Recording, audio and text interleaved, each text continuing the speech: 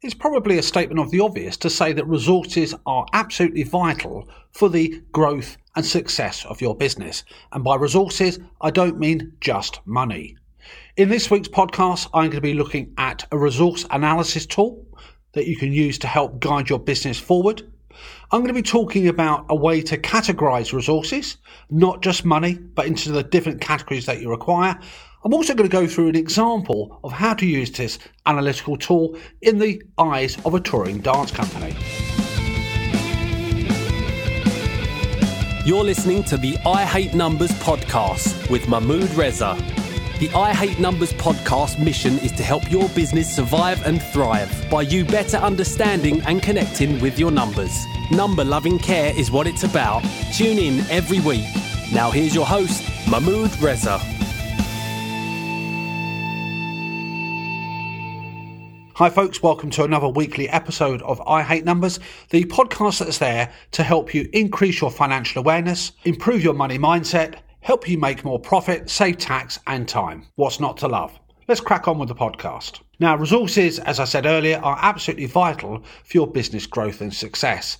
It's necessary and important to see if what you have already will help or hinder your business. Resource analysis helps you bridge the gap between having valuable resources and using them constructively and efficiently. Your strategic capability is determined by the adequacy and suitability of your resources and your competencies. These are necessary for you to survive and prosper. If you check out the show notes at the end, I've got a link to a nice little matrix which summarises what we're talking about on this podcast.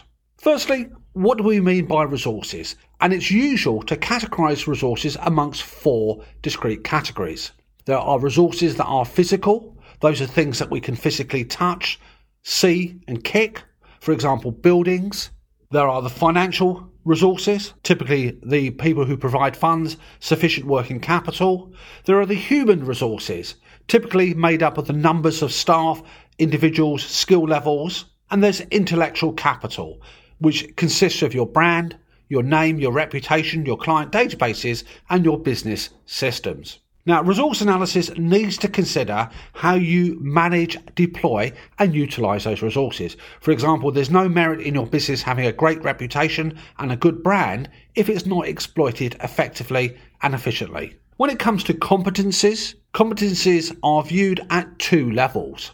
There's what's called the threshold, and then there's the competitive advantage level. The threshold level is all about survival of your business, to keep things going on and in working order. Competitive competency is indicative of your business's own USPs, unique selling propositions, being a market leader, driving your business forward to your level of success. It's what your business needs to stay ahead of your competitors and also to push your business towards success. Resources are those that are required to operate at a level, and competencies are those required skills and experiences and abilities to use those resources. Now, there is some limitation in this approach. One would be not clearly identifying your required competencies. Organisations, your business do not operate in vacuums, and you need to respond to an ever-changing landscape and an economic climate.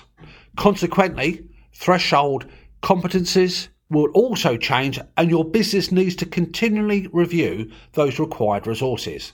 Complementary resources and competencies need to be identified. For example, a good brand name and reputation requires effective marketing capabilities to be able to exploit that brand name. Let's dive into now an example of a touring dance company. So if we look at a touring dance company, the threshold resources may be the physical assets of a van and a vehicle, the administration, the infrastructure, the financial resources, the dancers and the technician support. Threshold competencies may be the basic choreography skills, individuals who have driving licenses, obviously to be able to operate the van, budgeting and planning skills, cash management skills and able dancers. Remember, threshold is what you need in order just to survive, to tread water.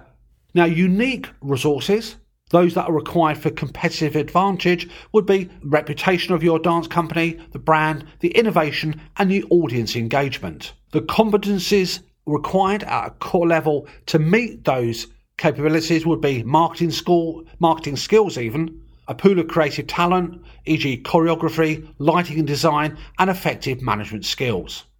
Now, to summarise, the strategic capability of your business is dependent not just on the adequacy and suitability of the resources, but the skill sets and competencies to actually manage those resources.